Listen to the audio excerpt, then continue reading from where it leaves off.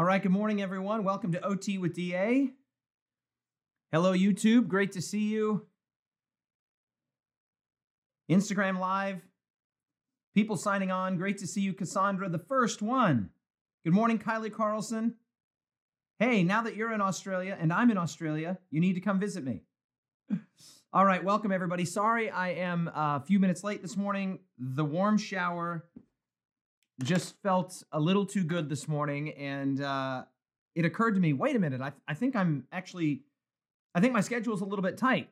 So I'd gotten up and I'd read the chapter through once, read it through a second time, and I kind of felt like I had a lot of time, but I didn't have a lot of time, but the shower was feeling really good, and I think I was just kind of lost in thought. Has that ever happened to you? You get in the shower and you just start thinking about something, and then you suddenly go, wait a minute, I'm late for work. Or I've got an appointment. Well, that's what happened to me this morning. So, sorry I'm a few minutes late. Welcome to OT with DA. OT is the Old Testament. DA is David Ashrick. That's me. And we are on a roughly 75-day reading journey through a large portion of the Old Testament. We are using as our textbook, Patriarchs and Prophets, written by Ellen White, published in 1890. And it's an amazing book. And today's chapter is no exception. Big chapter today titled The Ark Taken by the Philistines, chapter 57. Great to see everybody signing on. Welcome. Hello, Coach Warrenell. Hello, I don't know how to pronounce that. Good morning, everyone. Great to see you. So again, apologies, I'm a few minutes late. Wasn't the plan. If we don't go too late, I even brought my guitar up because there's a song that I love. It's probably my favorite hymn.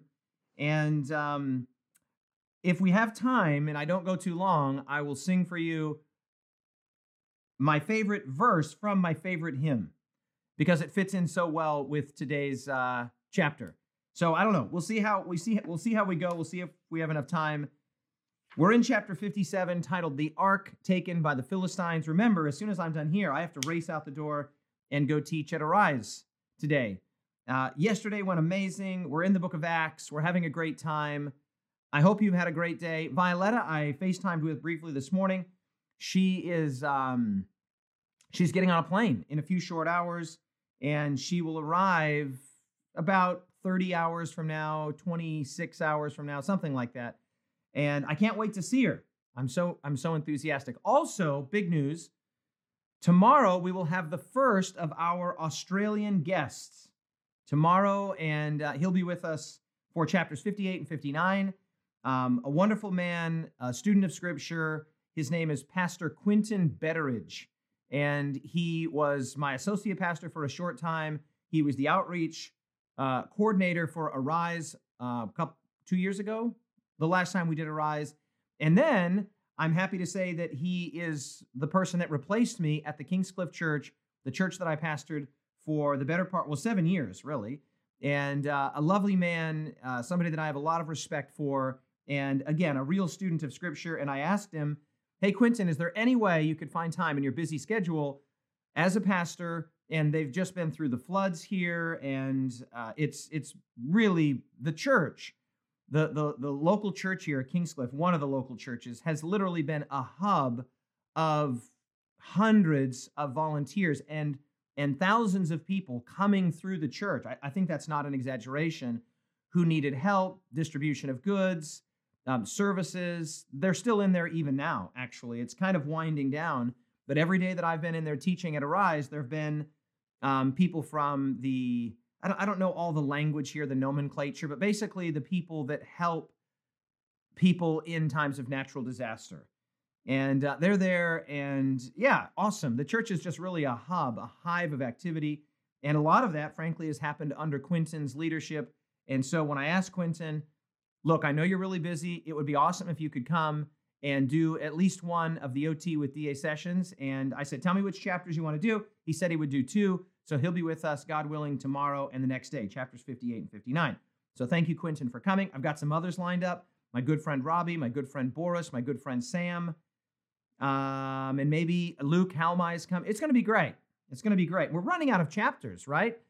Today we're in chapter 57. There's only 73 chapters in the book. So we are right down toward the end of this book. And so I told them yesterday, several of them, I said, look, if you want to do this, if you want to get in on the action, you got to let me know. You got to let me know quickly. So by all means, tune in the coming days, because it's going to be great. And it's not going to be just David. I'm going to have some of my favorite people in the world, some real students of Scripture, and I'm looking forward to having them here. I'm really excited that you're here. Welcome to everybody that's tuned in, signed on. We're in chapter 57 today. Let's pray. This is a big chapter. It covers a ton of material, right? A lot of biblical material here. We're going through, let's see, 1 Samuel chapters 3, 4, 5, 6, 7. 5 chapters. I read them this morning, and maybe I should open to those right now just so I've got them handy. There we are. I love it when you turn basically right to it. There it is. 1 Samuel chapter 3 is where we'll start. Excuse me. Also, I know I'm way behind on putting up my notes, and the plan was to sort of catch up on some of that, take those pictures yesterday, but I ended up having a physical therapy appointment yesterday with a dear friend and brother. He's a dude, Jono. And so went in, he had a look at my right knee. He says it's stable. He says everything is good there, but I just have some inflexibility in my right hip that's manifesting in my knee. And he put me through the paces and did some massage, and it was amazing. The guy is like a magician when it comes to the mechanics of the human body. And I went in, and I felt like my knee was at about 60 to 75%. And I came out, and I was like, whoa, my knee is fixed. And so anyway, he gave me some exercises to do. So the reason I said that was, first of all, I'm just rejoicing that my knee feels like an actual knee this morning. My right knee feels like my left knee. Hallelujah. But also because he gave me some great exercises to do. He said, you're going to be fine. Do these exercises. Everything's going to be okay. Woo, hallelujah. I hope he's right, and I think he is. But that's what ended up taking up a large part of my afternoon yesterday, and so I wasn't able to catch up on the journals. That's coming today, God willing. I don't have anything in my afternoon, so I'm going to literally finish teaching, eat lunch, come over here, and get right to work on my notes. And I've got quite a little bit that I have to catch up on today. So today's that day. Let's get started with prayer, and then we're into chapter 57. Big chapter, long chapter, involved chapter, tragic chapter, right? There's a lot of bad news in this chapter, a little bit of good news, but a lot of bad news. And I really enjoyed the chapter. It was one that I read through once, read it through a second time, had time to read it through a third time, but I took a shower that was too long. There you have it. All right, let's pray. Father in heaven, we want to thank you and praise you. You're so good to us. Be with us now as we turn our attention to chapter 57, the ark taken by the Philistines. Lord, this is a dark chapter. It's a difficult chapter, a tragic chapter. And Father, right in the heart of this chapter, this little boy is going to be born, and his name is going to be Ichabod, which means inglorious or without glory. And Lord, we don't want to be that. We don't want to be people in whom there is no glory shining from you. Lord, we know that we don't have light of our own as such, but like the moon, your light can reflect off of us. And so, Father, please, we don't want to be a cold, dark stone. We want to be warmed by the rays of your light and glory. And so be with us now as we turn our attention. And Father, may this chapter be a warning to us. May it be a chapter that we take very seriously in our hearts. And Lord, may we also savor the glimpses of good news that are in this chapter. And this is our prayer in Jesus' name. Amen. All right, chapter 57. Quick drink of water, and let's get into this. First of all, as I've already said, this chapter covers a significant amount of material, right?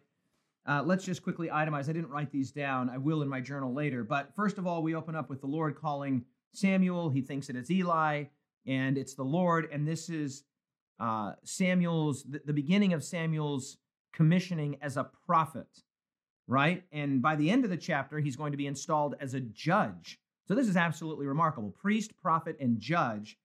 And maybe at the very end of the chapter, we'll talk a little bit about why it's so significant that we have this consolidation of these three offices. I mean, remember Eli, who in many ways Samuel is replacing, was a priest and a judge.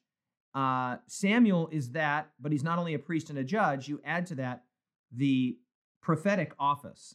And we'll talk hopefully a little bit about that consolidation. So that's how the chapter opens up. Then we move to the desire and the efforts of Israel to go to war with the Philistines. They are soundly defeated in battle. They get this idea, we'll bring the ark. They bring the ark. They're defeated even more soundly, and 30,000 people die. The ark is taken by the Philistines. When the news that the ark has been taken and that Israel has suffered a terrible defeat, including the death of Eli's sons, Hophni and Phinehas, when that reaches Eli, the high priest, he can't believe it. He falls off his chair, he breaks his neck, and he dies. Right at this same time, the wife of Phinehas, who realizes that her husband has died and also, or been killed, also that the ark has been taken, she's giving birth, she dies, and in the process of dying and giving birth simultaneously, she names the child Ichabod, which is the glory has departed. I mean, tragedy upon tragedy upon tragedy, just layer upon layer. Then the Philistines unwisely take the ark, put it into, they kind of shuffle it around between different locations in Philistia. They put it in the temple of Dagon. They are smitten with a curse. They're like, yeah, the ark is not working out for us like we thought it would. We thought it would give us power. We thought it would sort of combined with the power of our gods and Israel's gods, everything's going to go great. This was not an uncommon practice in the ancient world. When you'd conquered a people, you took the holy pieces of furniture or their idols or their other things, you brought it into your temple as a symbol of sort of the consolidation of divine power, but also that your God had conquered their God. That doesn't go so well for the Philistines, as we will see. So they send the ark back. The ark arrives back in Israel at a place called Beth Shemesh, and then the Israelites unwisely, anyway, I'm getting into too much detail here. The ark arrives back. Samuel comes out. There's this large gathering. He's installed as a judge in Israel.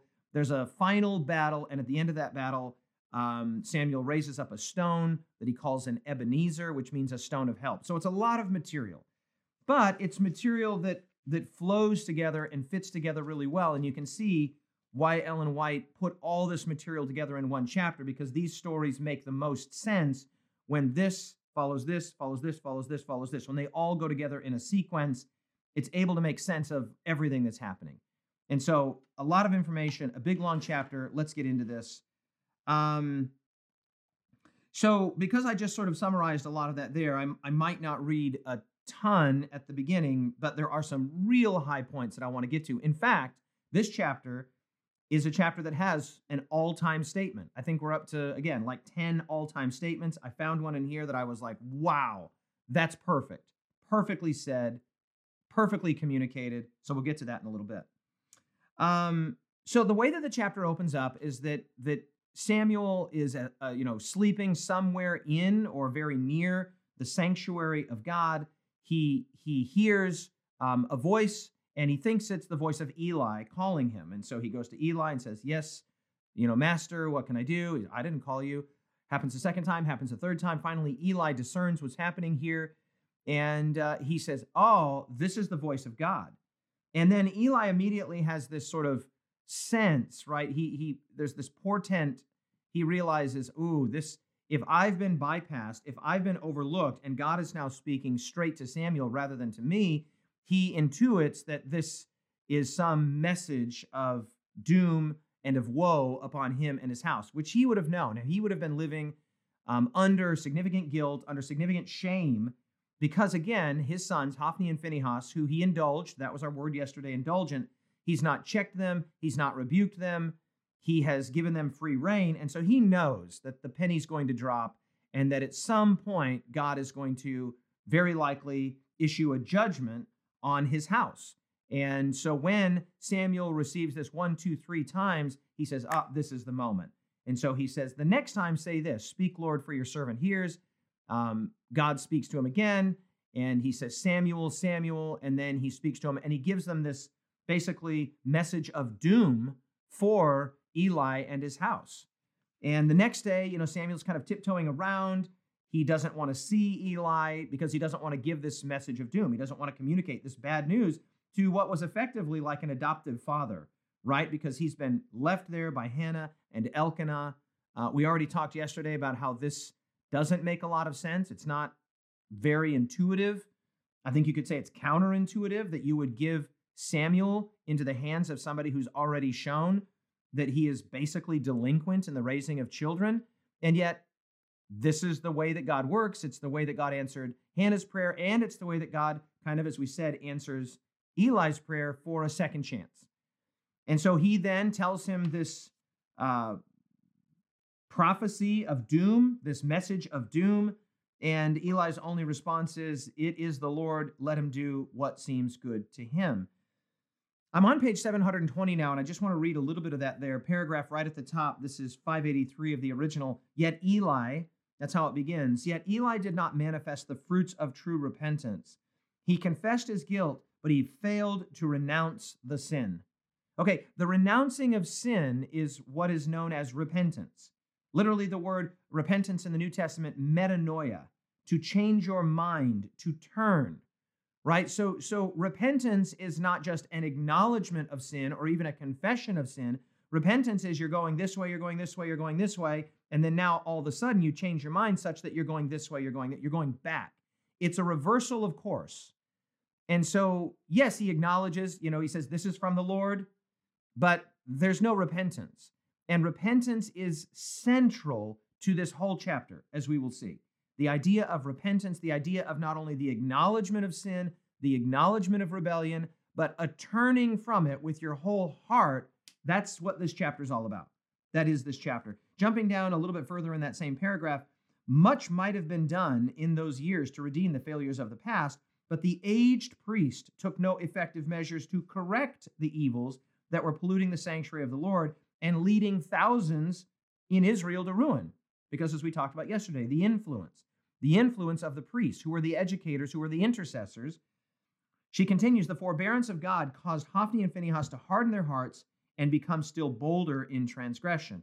2 times in this paragraph, she uses the word neglect. He neglected. So if you would have gone to Eli and asked him questions about his sons, about the raising of children, he would have given you all the right answers. So it's not that he didn't know, and it's not that he didn't have a desire to do the right thing or to behave in a fatherly way, a godly way toward his children. It's just that he neglected it. He was indulgent. He was acquiescent. He was yielding, right? And by the way, I guess we could say that not unlike Aaron, who was yielding. That word is used over and over again with regard to Aaron's character. He yielded. He acquiesced. And it almost makes you wonder if there's not some sense in which the high priestly office is one in which, you're just seeing so many people with all of their sins and all of their struggles and all of their failures that at some level you have to be the high priest that sympathizes, that understands. Yes, that's all true. In fact, the Bible says in Hebrews chapter 4 that Jesus Christ is a high priest who can sympathize with our infirmities. But there's a difference between sympathizing with the sinner and sympathizing with the sin. And I wonder if it's more than just an unhappy coincidence that both Eli here in the high priestly office and Aaron formerly in the high priestly office, the original high priest, the archetypal high priest, both of them had sons that were smitten, that were struck by the Lord, in large part because of the yielding, sympathizing, can we say indulgent, even in the case of Aaron, I think we can, posture that they took toward their sons. Again, I think this is more than an unhappy coincidence. I think something else is going on here. So she uses the word neglect twice. He just wasn't inclined to cross his sons. He wasn't inclined to be at cross purposes with them, to be at odds with them. And so right in the middle there, she says, the people of the surrounding nations also, who were not ignorant of the iniquities openly practiced in Israel, became still bolder in their idolatry and crime. And this is the key. Right, this is the key. You might remember going all the way back to the chapter on Balak when he hires Balaam, and Balaam had thought that Israel would just be a ragtag band, a motley crew of sort of roughly assembled, shepherds turned slaves. But when he arrived there and he saw the order of the camp and the cleanliness of the camp and the godliness of the camp, he was intimidated. he was like, whoa, this is a totally different thing. Well, once you begin to lose that holiness, you lose that connection with Yahweh, and you just become like the other nations, well, then the other nations don't fear you. They don't fear your God, and the distinction or the peculiarity between us and them begins to dissolve, and that's what she says is happening here, right? As the Philistines and the other nations in the area thought, well, they're like us. They practice what we practice. They live how we live. There's not much of a differentiation. By the way, the word holy, which I think I've mentioned before, but if you didn't know, the word holy just means different or other or unusual. So the word holy here would mean they're different than the other nations. They're different than the other tribes. Their God, Yahweh, is different than the other gods. He's not like them. But when that difference is lost and begins to dissolve, and as we're going to see in this chapter, it dissolves to such a degree that the Israelites actually begin to relate to the ark like it's an idol, right? So as that difference dissolves and the other nations around notice, they're not afraid of Israel, they're not afraid of Israel's God, and this is one of the real crimes and tragedies here with regards to the influence of Hophni and Phinehas and of Israel generally. So she makes that point. So Israel gets this idea, hey, let's go, smite the Philistines. There's no indication in the text that they're doing this under the unction of God or the command of God as they were with Joshua, where they were moving, step by step under the banner of Yahweh, the pillar of cloud and the fire, and they're moving, and the ark was out in front of them. There's just no indication of that here. This is just like, hey, let's go up to war against the Philistines, and they are soundly defeated, right? Israel was defeated by the Philistines, who killed about 4,000 men of the army in the field. So they get this idea, whoa, we'll go get the ark. Okay, but here's the problem. They don't understand that the ark is not a magical, token that just works on its own. In fact, before I ever got to the place in this chapter where I read that she basically says, she basically says exactly that they had turned the ark into an idol. Before I ever got there, that's like, I don't know, 2 pages from now, or a page and a half from now. By the way, never mind the little dog barking in the background. I knew, I could see exactly what was happening. You can see it in the text, right? They go to get the ark, like the ark itself has some power. The ark itself has some virtue. And I literally had the thought in my mind, don't they know that the ark is just a box? It's just a box. It was constructed by people. The ark has no virtue, no value in itself. You could see where this was going, right? And basically, this is idolatry. It's idolatry, turning even the things of Yahweh into tokens or symbols that supposedly possess power in themselves while they were living in disregard and rebellion against God. Disregard to and rebellion against God. And so you could see that that's where it was going. Here's what I wrote down. Yahweh made the ark special and holy. The ark itself did not make Israel special and holy. And there is a lesson in here for us. The forms of religion, even having a Bible, Scripture itself, the forms of religion, going to church, singing songs, doesn't mask rebellion, doesn't mask disobedience, doesn't mask cherishing iniquity in our heart. In fact, she quotes that here. It says, as the shattered and disheartened force returned to their encampment, the elders of Israel said, why has the Lord defeated us before the Philistines? Well, they don't understand that what's going on here, again, is that Yahweh is not like the other gods, and the ark is not just some token. It's not an idol. They are regarding iniquity in their heart. They're cherishing iniquity in their heart nationally, and so the ark is going to be of no good to them. Similarly with us, just going through the forms of prayer or the forms of religion or the rudiments of religion, whether it's prayer or singing or even reading, if our heart's not being transformed, if we're not having the experience of repentance, well, then even these things can become kind of idolatrous. We take the token to be the substance, when the token is just a symbol, and she makes that point repeatedly. The ark was a symbol. It was a symbol. One thing that I thought was very interesting, paragraph on page 721, 584 of the original, begins, the Philistines looked upon the ark as the God of Israel. That's what the Philistines thought. They just thought, the ark is an idol, like our idols. So they looked upon it like it was the God. And this is a key point. You know what I wrote in my margin? Well, so did Israel. Right? The Philistines say, oh, this is their God. Well, Israel behaves in exactly the same way. They're acting like the ark itself is the God. The ark is not. They've totally lost sight of the transcendence and the grandeur and the ineffability and the holiness, the otherness of Yahweh. He's not one among many gods. He is the one true God. He is the creator God. I mean, he has said, you will have no other gods before me. Why? Because the gods are non-gods. And that's been lost sight of here. And these tokens and these symbols, even tokens and symbols given by Yahweh himself, are now removed from their original context and become become idolized. And maybe we should just say a word about that. Symbols are only significant in a religious context insofar as they retain their original God-given meaning. And so you take, for example, the temple itself. Jesus goes into the temple, he overturns all the tables and says, get this stuff out of here. You've turned my Father's house into a den of thieves. You've taken all the symbols, the symbol of the house itself, the sanctuary, the symbol of the sacrifices, the symbol of all of the structure, the architecture of the house, and you've denuded it of meaning.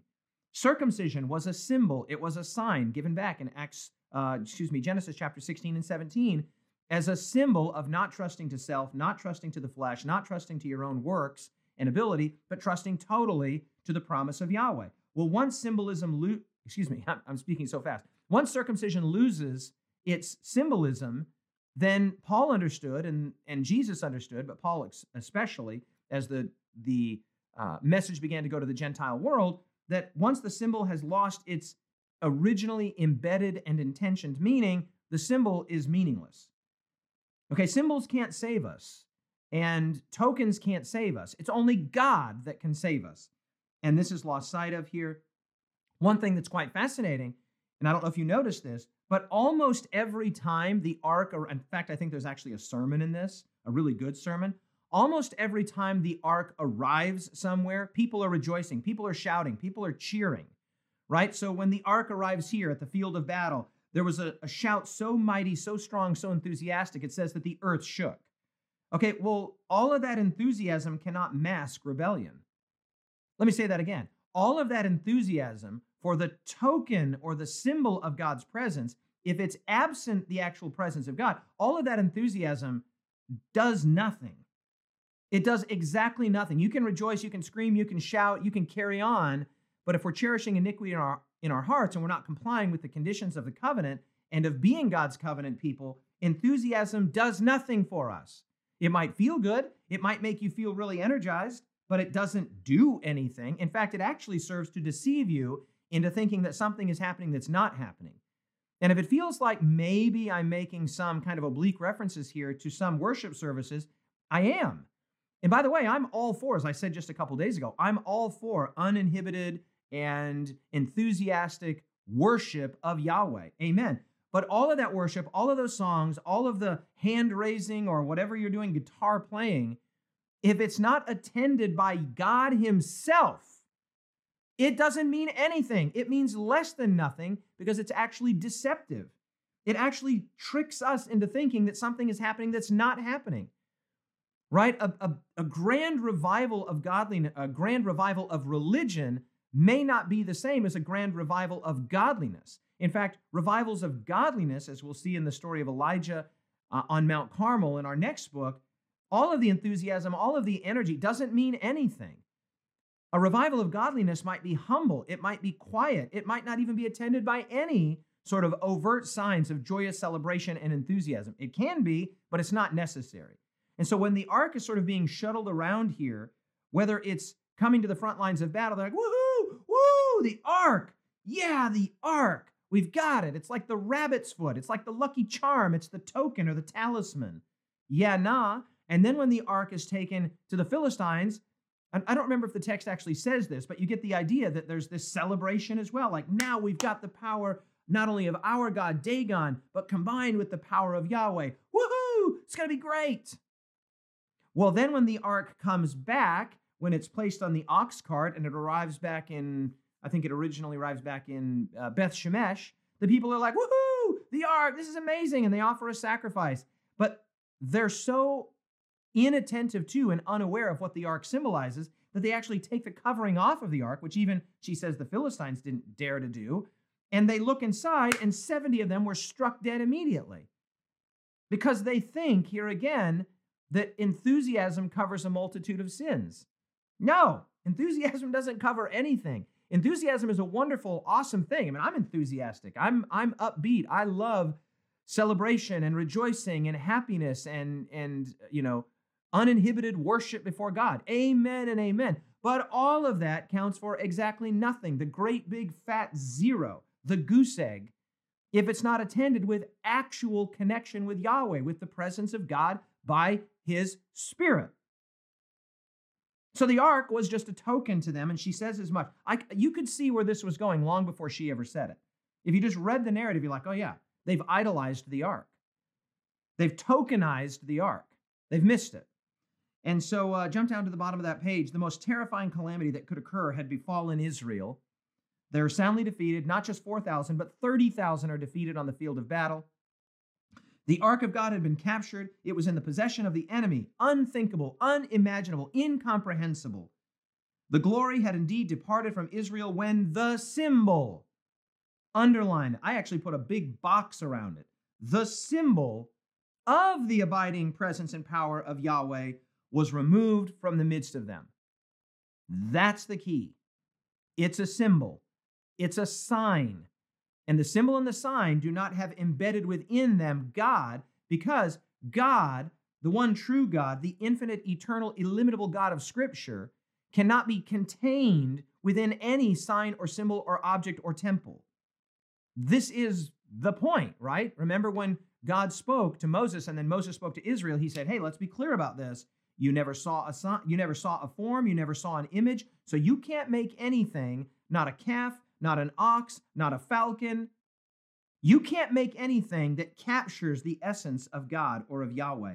But the Israelites here began to think that the symbol was the substance. They elevated the symbol as the substance, and they were soundly defeated. And we will be too if we elevate the forms of religion, the enthusiasm of religion, and we think that that's going to mask having our hearts humble before God, rending our hearts and not our garments, and coming before God with sincerity and repentance and humility.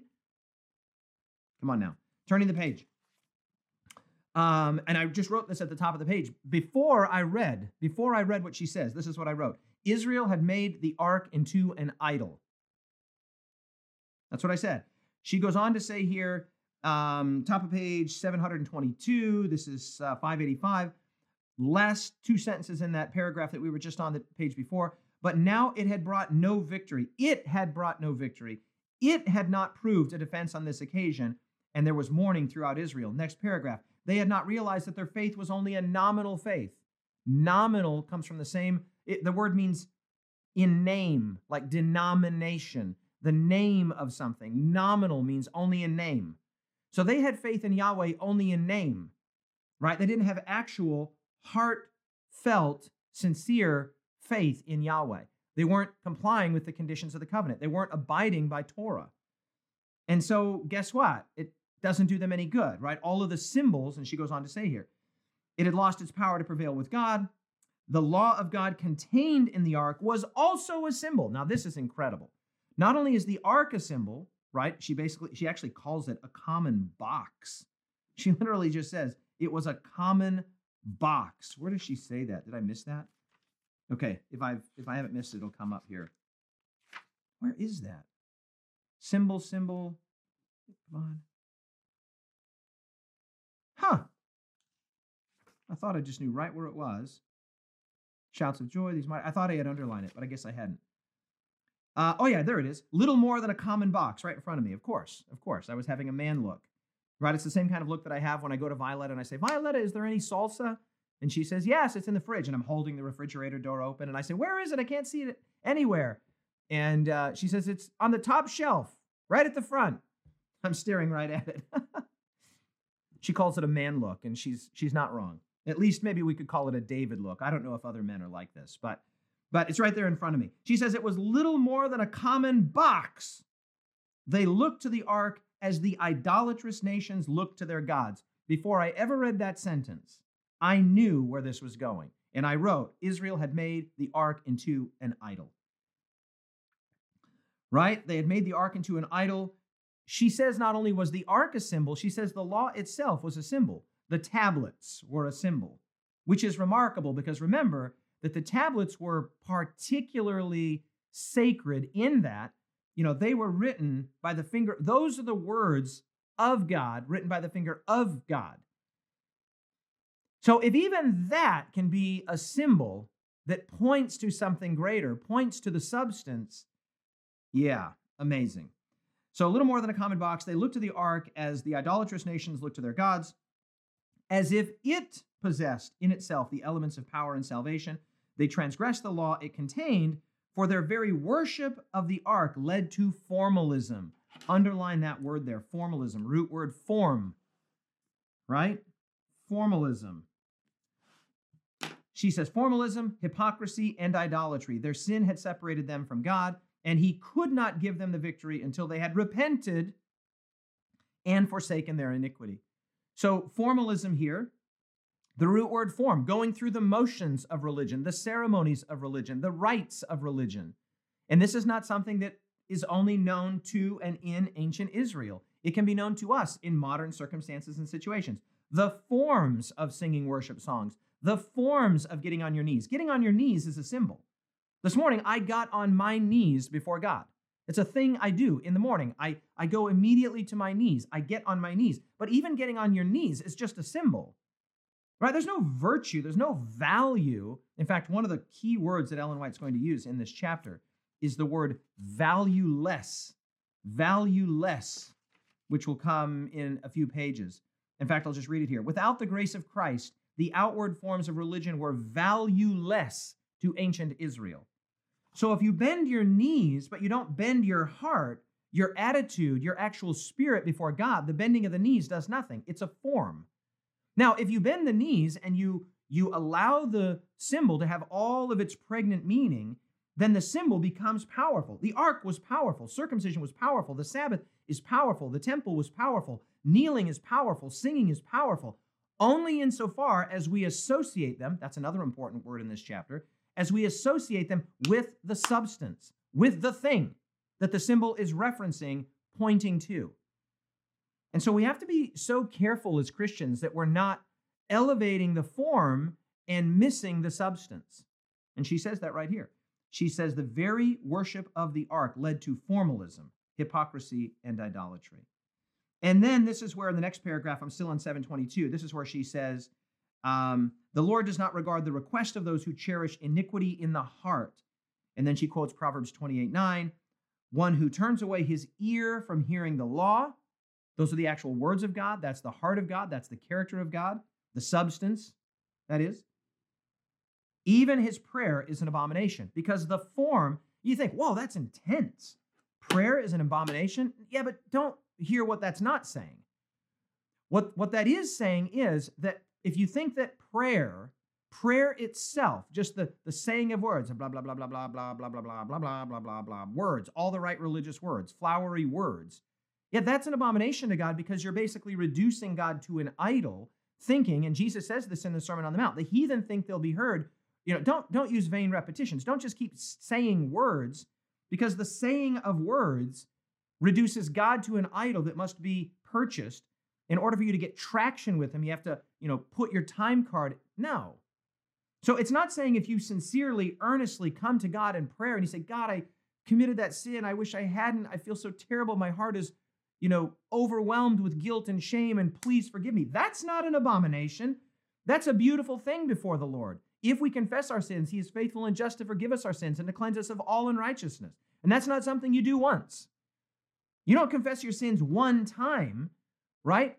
If we confess our sins because we fail, we fall, we make mistakes, we repent, we turn to the Lord, we open up Psalm 51, we read it, we cry through it, we pray. I've done this myself many times.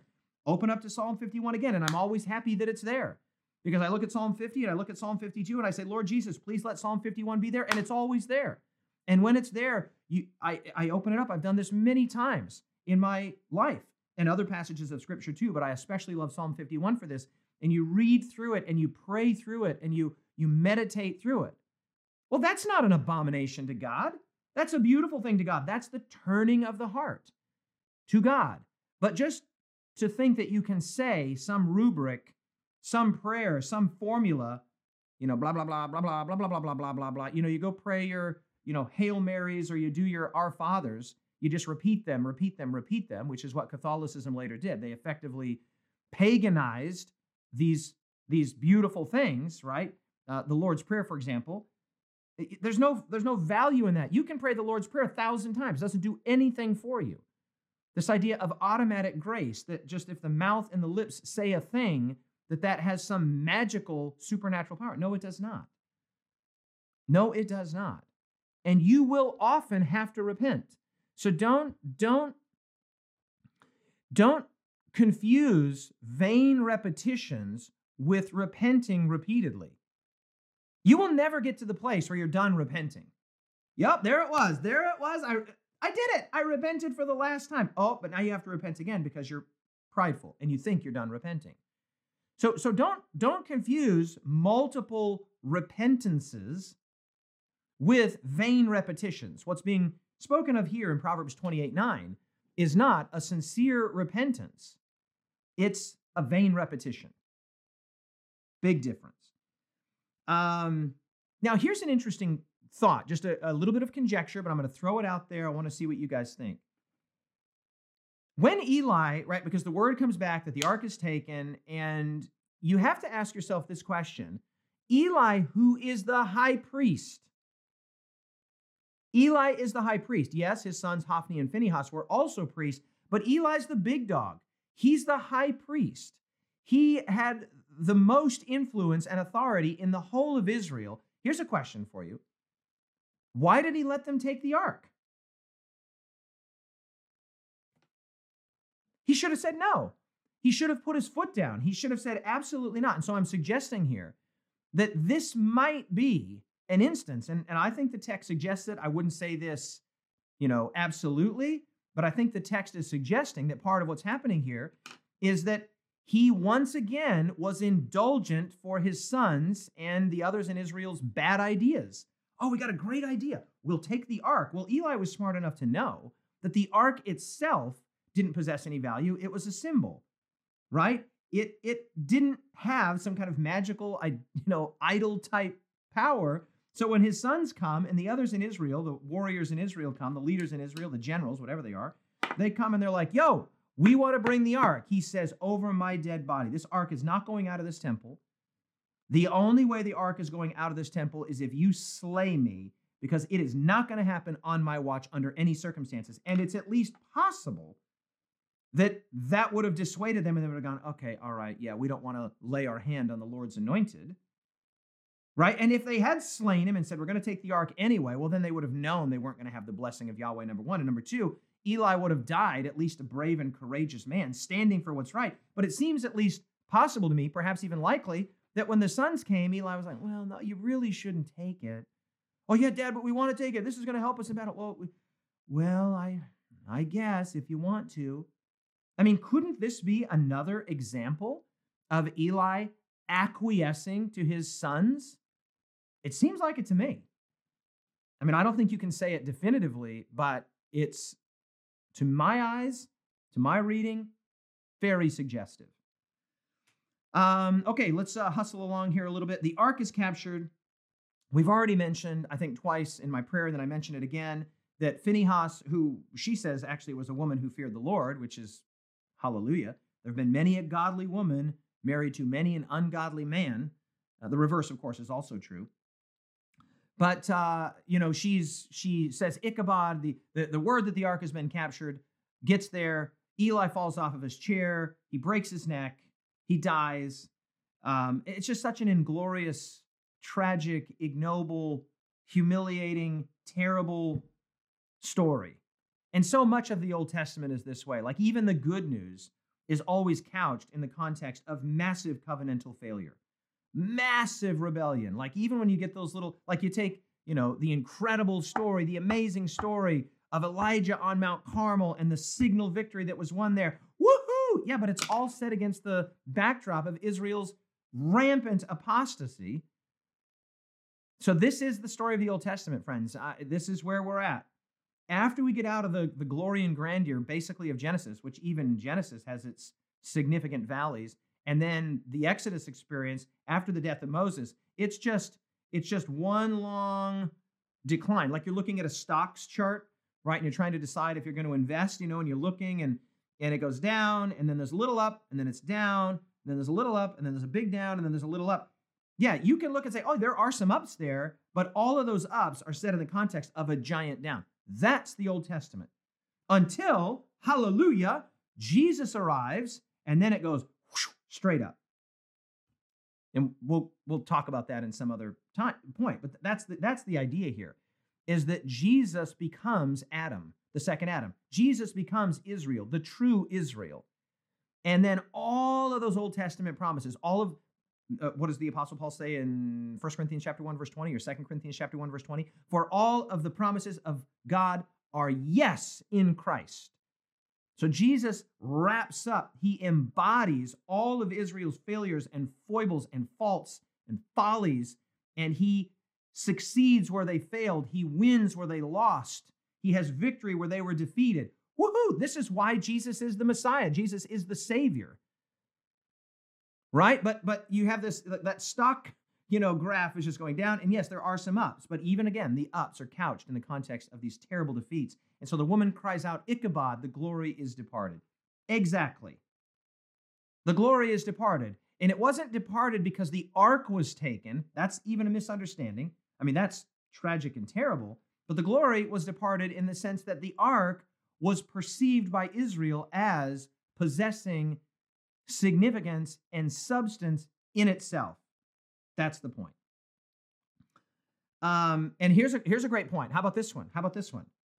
It was thought that if the ark was brought to the front of the battle, that just like Joshua in the original conquest of Canaan, that they would go marching forward and march around Jericho and everything's falling and it's all going swimmingly well. Because write this down, and I wrote it down in my margin here. God's past victories don't count for today. God's past victories don't count for today. If God worked powerfully and victoriously in the past on behalf of his people, that's because they were complying with the conditions of his blessing, living in covenant faithfulness to him, or at least, if not in total covenant faithfulness, in repentance before him.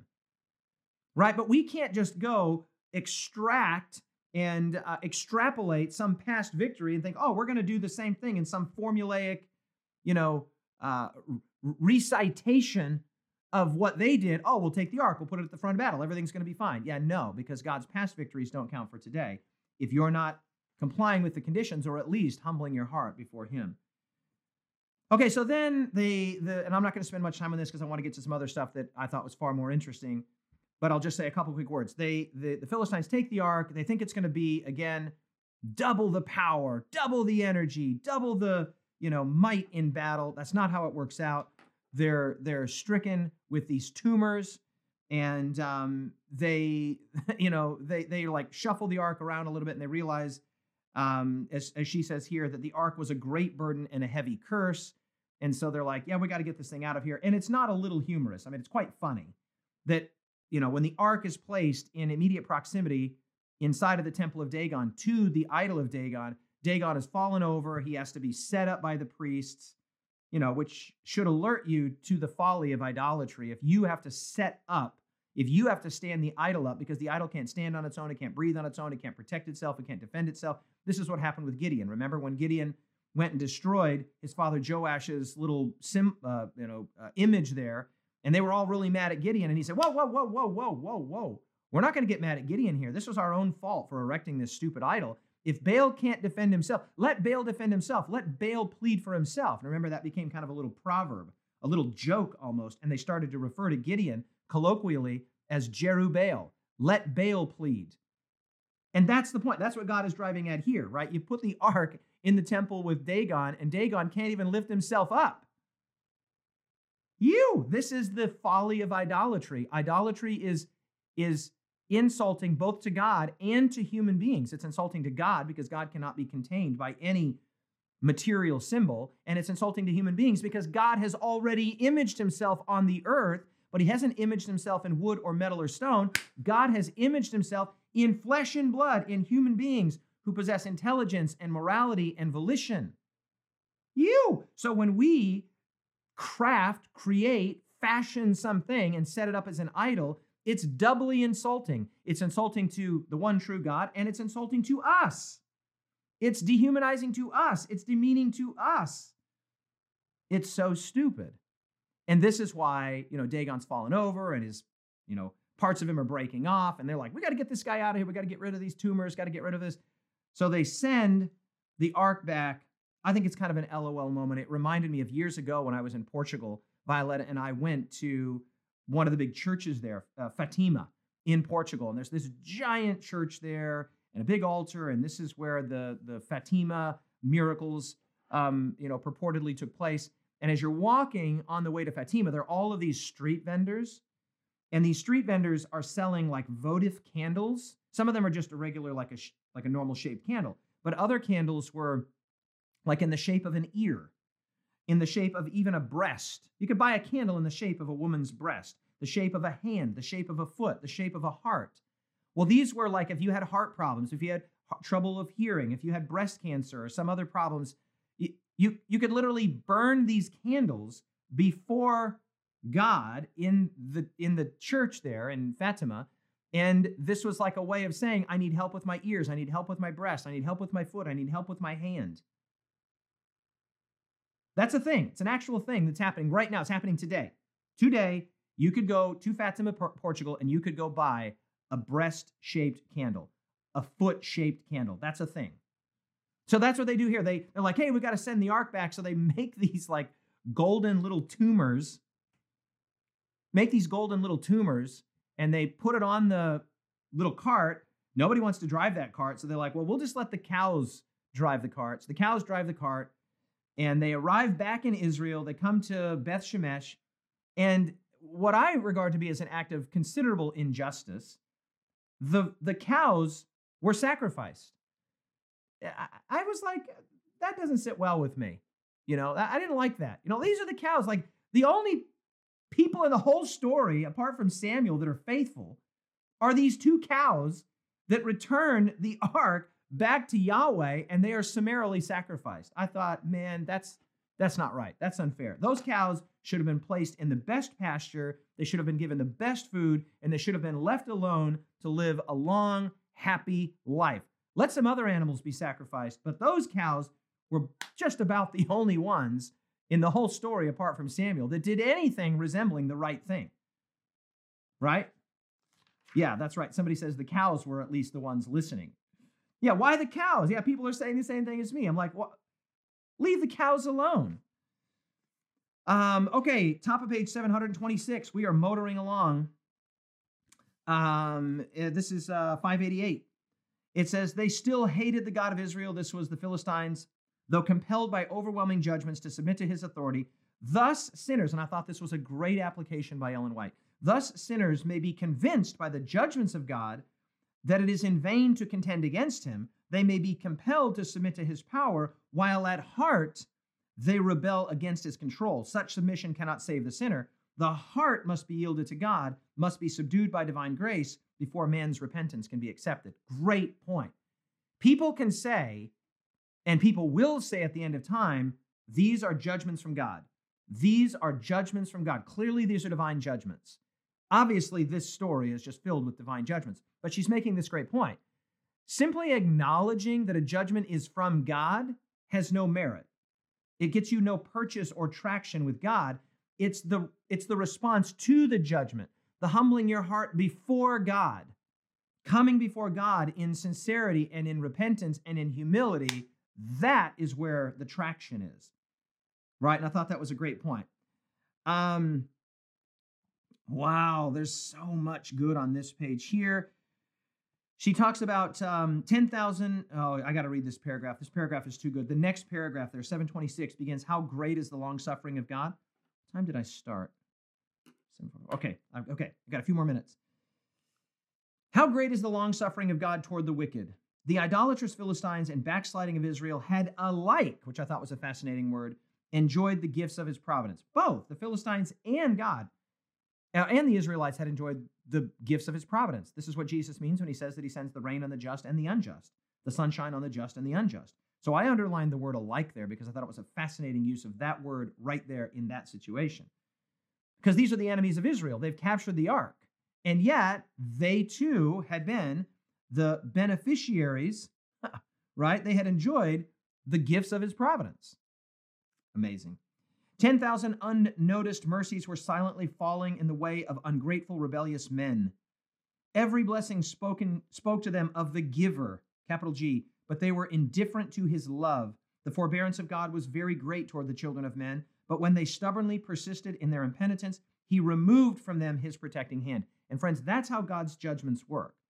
Very often, God's judgments are not God actively imposing a sentence of judgment upon his people, of punishment upon his people. It's the removing of his protective hand so that the natural consequences of the circumstance and situation will play out. Remember, this is what happened with the serpents, the fiery serpents that came up, bit Israel. Those serpents were there all along. Those dangerous snakes, those adders were there all along, right? Not adders, vipers, the saw-scaled vipers. Yeah, the protecting hand of Yahweh had been over them, but when they forsook Yahweh, the protective hand is removed, and then the judgment comes. And so let me read it again. He removed from them his protecting hand. They refused to listen to the voice of God in his created works, in his warnings, his counsels, his reproofs of his word, and thus he was forced to speak to them through judgments. And it reminded me of that great all-time statement. You might remember this one. I've said it before, and I'm just going to quickly quote it. This reminded me of this.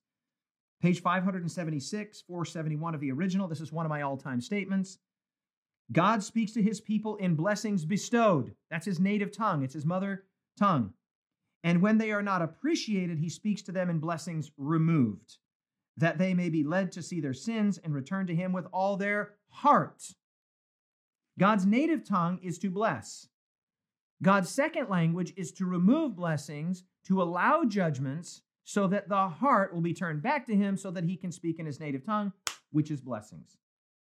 Bam. A lot of goodness here.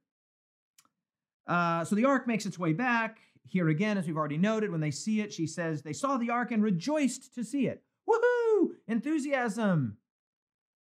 The ark idol is back. And you know, and I say the ark idol with a little bit of fear, even when I say that, but somebody's asking what page. So the all-time statement that I just read is page 576 of Types and Symbols.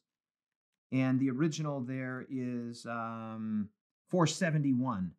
God speaks to his people in blessings bestowed, and when these are not appreciated, he speaks to them in blessings removed. 471, 576 of Types and Symbols. Okay, so they rejoice, and the ark idol, you know that they're treating it like it's an idol because they kind of want to see what's under the hood.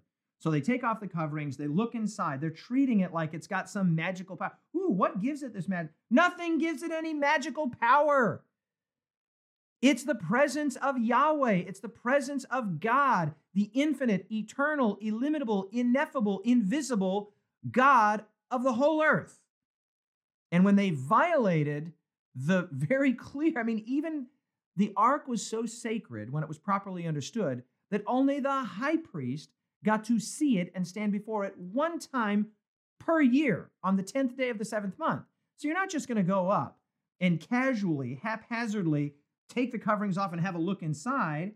It's exactly what happened on, Raiders of the Lost Ark, right?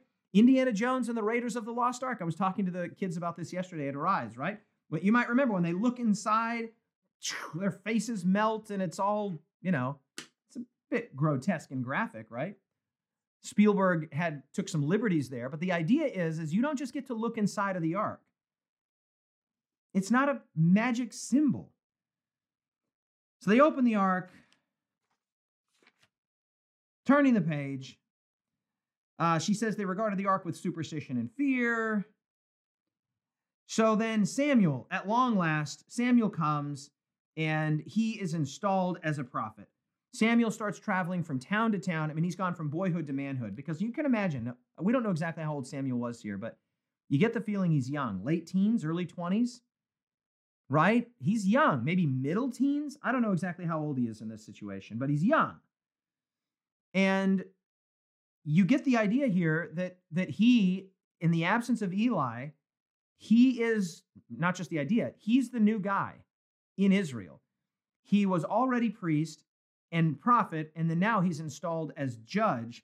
And the reason that you have this incredible consolidation of all of these offices in one man is there weren't enough godly men. That's the point. You got to have one guy occupying three offices. It's a little bit like a church where you have, one person that's doing like five things because there's not enough people to do the things. So you might be thinking, oh, this is really great news. Samuel's a type of Christ, Jesus is priest and Jesus is prophet and Jesus is judge / ruler / king. Oh, he's a Christ-like figure. Well, yeah, that's good news. But again, that good news is set in the context of bad news, because the bad news is, well, who else was, couldn't there have been priests and couldn't there have been prophets and couldn't there have been a judge? They all have to be consolidated into one man because there are so few faithful in the whole of Israel. And I've just got to read this paragraph, 728, 590 of the original begins the Israelites as a nation. And Samuel basically starts traveling around as a kind of revivalist evangelist, teaching the people what's really going on, to disabuse their minds of these idolatrous notions and superstitious practices and their own actual idolatry, right? As we'll see here in just a second. So the Israelites as a nation continued in a state of irreligion and idolatry. And as a punishment, they remained in subjection to the Philistines. The Philistines are going to be a thorn in the flesh of Israel for a long time. Right? During this time, Samuel visited the cities and villages throughout the land, seeking to turn the hearts of the people to the God of their fathers. And his efforts were not without good results. Right? There was some education. There was some calls to repentance. There was some instruction. After suffering the oppression of their enemies for 20 years, the Israelites lamented after the Lord. Samuel counseled them, quoting now, "If you return to Yahweh with all your hearts and put away the foreign gods and the Ashtaroths from among you," those were these idols, "and prepare your hearts for the Lord and serve him only." Here we see that practical piety, heart religion, was taught in the days of Samuel, as taught by Christ when he was upon the earth. Without the grace of Christ, the outward forms, underline it, forms, like the word formal earlier, the outward forms of religion were valueless to ancient Israel. They are the same to modern Israel, to us. Bam.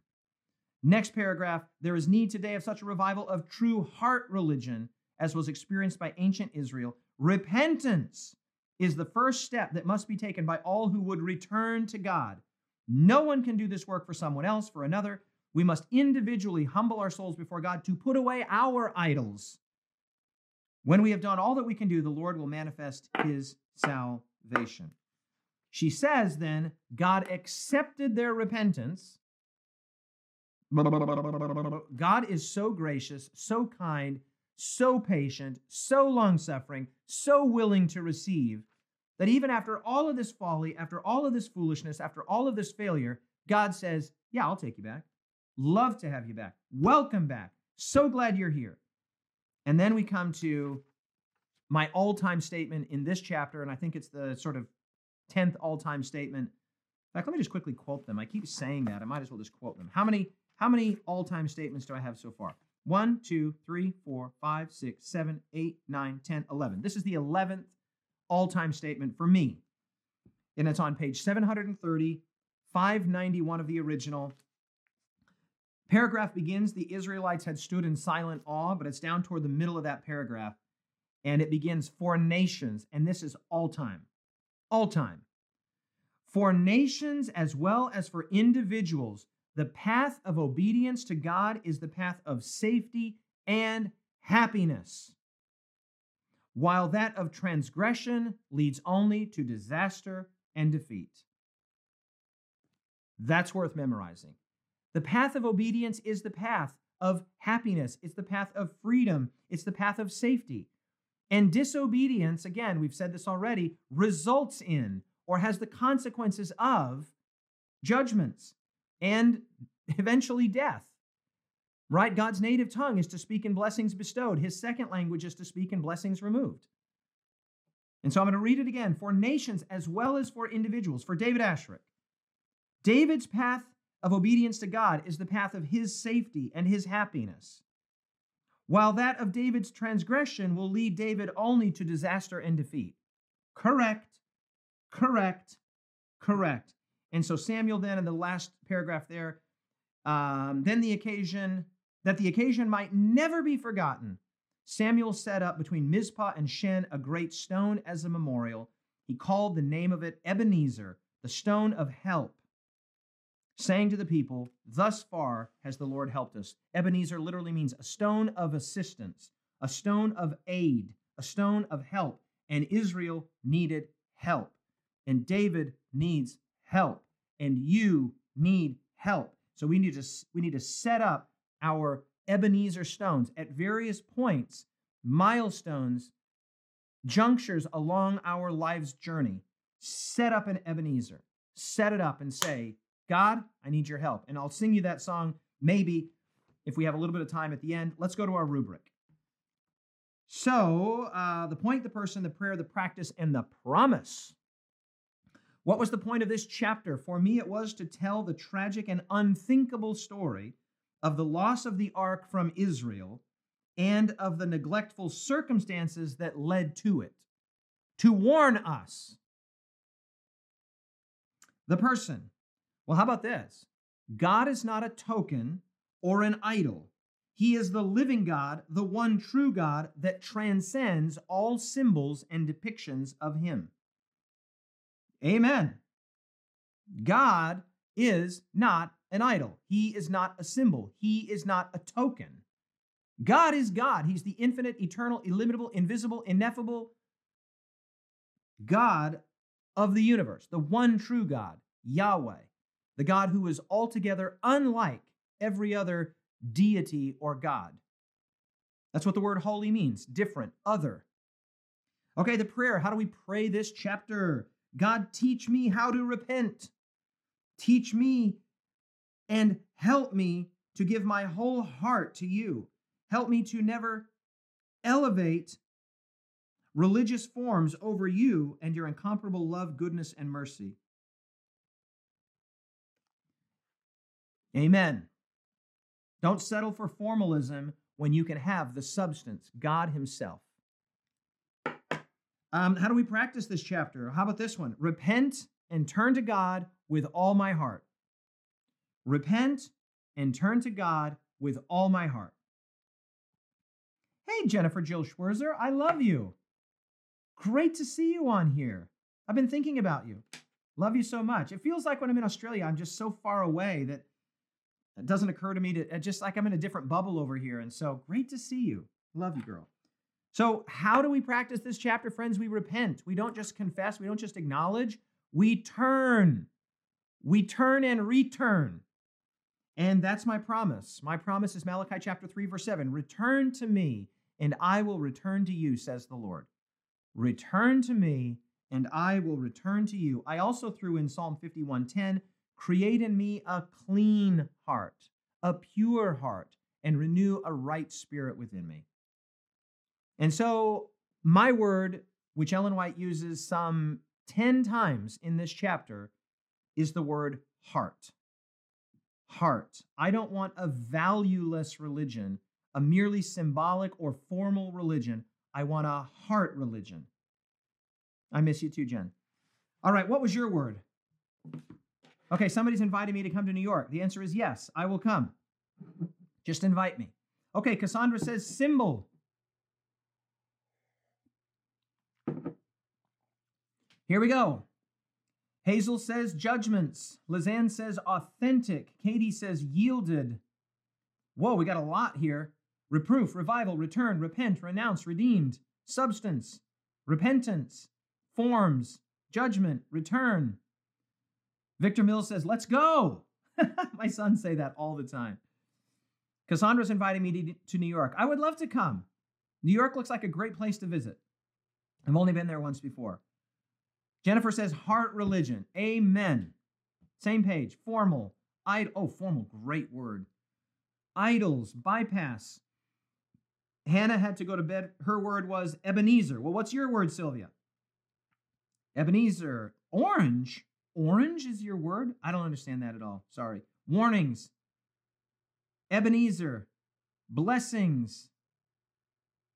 Somebody says, come to New Zealand.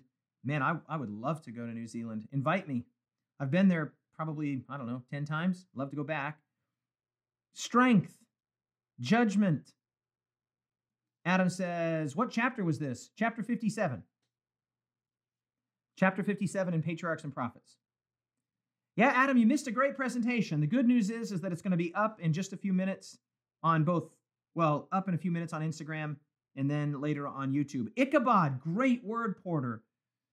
Heart, that's my word. Heart. All right, should I sing you a quick song? My favorite verse, actually, it's one of my favorite verses. I love every verse, but I'll sing a song here real quick. Oh, my new guitar, I keep buying these guitars. I can't stop.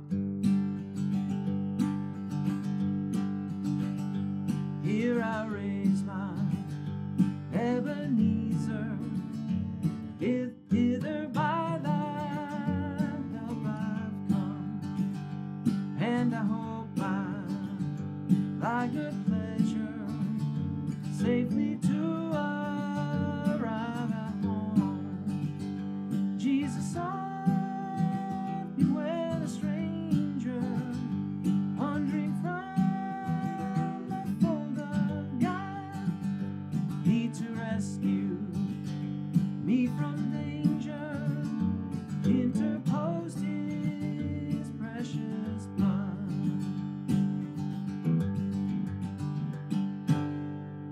Amen. Beautiful song. Let's pray together. God is amazing, and he wants us to turn to him with all of our hearts. Not just formally, not just in some formulaic or mechanical way, but to truly give our heart to him. Father, teach us how to do this. Father in heaven, we love you. We turn to you. We come with the promise in our hand that if we return to you, you will return to us. And Father, in a way, you don't return to us because you never left us. We left you. And so, Father, help us to learn these lessons and to heed these warnings found in the Old Testament. Father, may we not read these as ancient, dusty, old passages in an antiquated book, but may we read it as the message that you have for us, for our heart in this situation. Father, forgive us where we have substituted a real connection with you with forms and ceremonies and enthusiasm. Father, give us the symbols and give us the enthusiasm and the joy. But Father, may it be the substance and not merely the shadow. We love you and thank you. Bring us back tomorrow. Same time, same place is our prayer. In Jesus' name, amen.